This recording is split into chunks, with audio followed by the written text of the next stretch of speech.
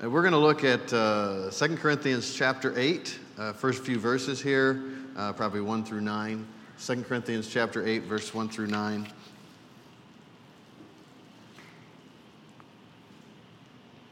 As we worship the Lord with our giving.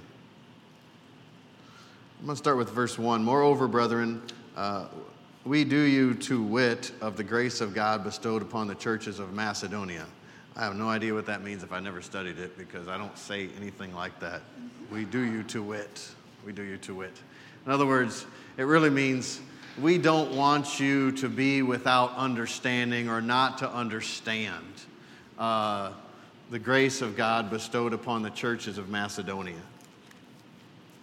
And so he really starts out chapter 8 and says, there is a grace from God that was given or placed upon these churches. Well, what are churches? Well, they are groups of people coming together to worship God and to meet with God. And so if the Lord ever put grace upon churches, he's still putting grace upon churches. If he ever poured it out on anyone, he's still pouring it out. And if he did it for one, he'll do it for you.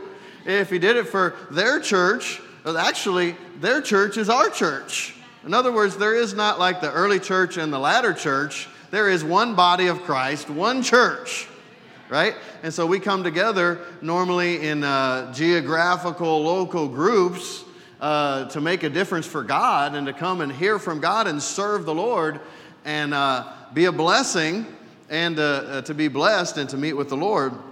But he said, I don't want you to not know or understand the grace of God that was placed upon the churches of Macedonia. So there must have been something unique and special about the churches of Macedonia, that whole region, the Macedonian region, something special about that. And he goes on to kind of tell us what it was. We live by faith and not by sight. 2 Corinthians chapter 5, I think, I don't remember the exact verse, maybe 11 or something like that. For we walk by faith and not by sight. In other words, we walk by what we believe, not just by what we see. He didn't even say just by, honestly. He said, we walk by what we believe, not by what we see. Sometimes those things will align, but many times they don't.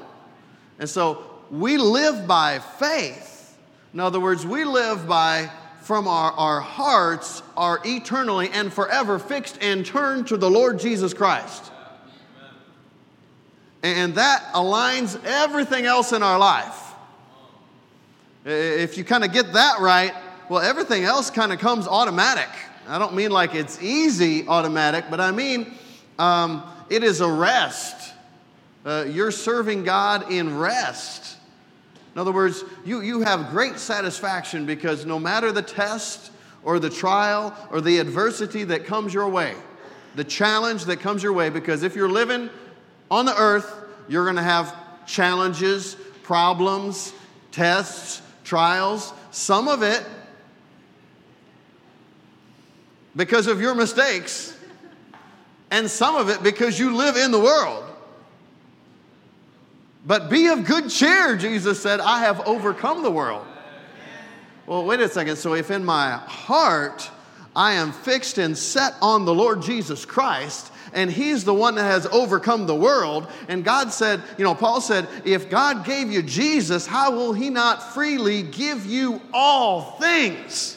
Well, you ought to meditate on that sometime. Just start chewing on it and try not to shout, because you start thinking, wait, if he gave me Jesus, Jesus was the most valuable. I think of Jeremy and Leah, giving up their daughter, she could go and next week find her husband.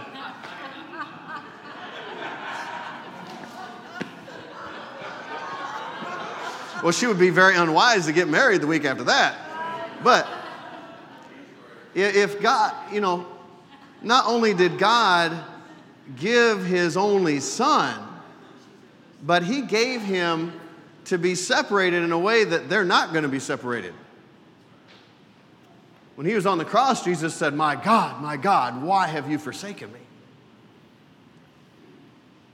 And so if he gave us Jesus, if he had in his heart to give us Jesus and all that Jesus is and means and does and, has and contains, how much more will he freely, it didn't cost you anything to receive Jesus, except for everything.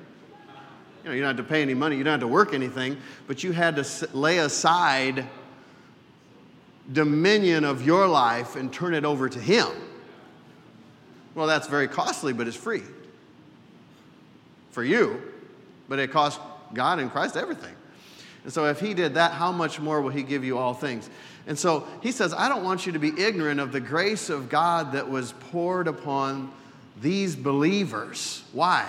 Because if you recognize the grace of God upon the believers of Macedonia, how verse 2, in a great trial of affliction, I'll have to read it here, the abundance of their joy and their deep poverty abounded to the riches of their liberality. In other words, great trial of affliction, deep poverty, joy welling up. In the middle of deep poverty and adversity, they had great joy. That's because they live by faith, they walk by faith, they believe God. You get something stirring on the inside of you in great affliction, in deep poverty, and you're like, I have a hunger on the inside. I have something I have to fulfill. I have to meet. There's a pull. There's a tug. There's an unction on the inside, and I have to fulfill that unction. Well, what was it for them? They're like, you know what? The natural man in time of deep poverty and great affliction says it's a great time to whine, complain, and tell everybody about all of your problems and issues so they can agree with you that your life is horrible and then have pity on you.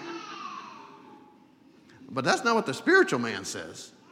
The spiritual man says, this is a great opportunity to prove that the Bible is true. It's a great opportunity to see the power of God show up in great affliction and deep poverty and overwhelm and overcome the work of the enemy, the mistakes of my own hands, and watch God show up and do what only he could do. And so they said, they had great joy. Well, I wonder what great joy would look like. Yeah, it's all right. Everything's all right. I got the joy of the Lord. He's my provider. You gonna come? I don't know if we're gonna be able to. Oh, I'm not supposed to say that. Maybe, yeah. Oh, I believe we will. I can see that you believe you will. That you'll have the finance. No, great joy. Why? Because you're not the source. God is the source. God is the multiplier of seed sown, as we learn if we had time to go to chapter 9. God is the multiplier. God is the provider. He is the one that gives you grace. And if you tap into this grace, you can tap into this grace. Who's the youngest person in here? Is it Ellie?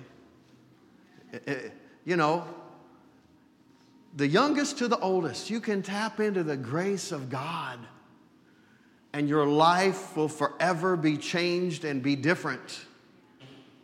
And so you don't have to be bound any longer. You don't have to be poor any longer. You don't have to be under the power of the devil any longer. You don't have to be under the power of bad habits. You don't have to be under the power of your flesh that just always does what it wants to do. And you're like, you read Romans chapter 7 and you're like, that's me. Oh, what a wretched man I am. That's Paul.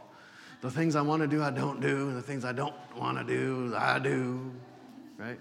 Don't ever stop at chapter 7. Read chapter 8. He's like, but thank God I'm in Christ Jesus, and in Christ Jesus all those things are overcome, overwhelmed, and destroyed. Amen. I better stop. All right. let's just finish with verse 7. Therefore, as you abound in everything, in faith, utterance, knowledge, and your diligence, and your love to us, see to it that you abound in this grace also. What is that? That's the grace of giving and receiving. The grace of giving and receiving. There should always be a flow from your life, that you're giving and receiving. The reason we can love anybody is because God has given us love. So first you have to receive the love of God. As soon as you receive the love of God, well, then you have some kind of love to give. Otherwise, it's natural, selfish love. Like, I want you all for me. See to it that you abound in this grace also. Doesn't happen by accident. What I want to leave you with for this portion of the service is there is a grace from God that can hit your finances, and that will affect your life in every single way. I don't mean if you have more money, it will affect your life in every single way. I mean, sure, when you have more financial provision, a lot of things are easier, some things are harder. But what I mean is the generous soul, Proverbs said, will be made fat or blessed or more than enough. And so when you tap into the grace of God for your finances, the grace of God in your giving and your receiving, it affects your whole life. And the will of God is that just like your spirit is so satisfied by the goodness of God in spiritual things, that your body would be just as satisfied and your financial portfolio would be just as satisfied. In other words, you'll have great prosperity in every aspect of your life. It's not just financial things, but it does not exclude financial things. 2 Corinthians chapter 9, verse 8, and God is able to make all grace overflow to you. God's able to make all grace overflow to you, that you always, having everything you need in every situation, can give into every good work. God is able. Say that after me. Say, God is able, to make every kind of grace overflow towards me. I believe he's doing it right now. So because I believe, I speak. Therefore, I am blessed. All my needs are met. I have more than enough. All my bills are paid. I'm either out of debt or coming out of debt. God is my source and my supply. I am diligent at the work of my hands. I tithe and I give, and God blesses me financially and in every part of my life. In Jesus' name. Amen. All right. Praise the Lord.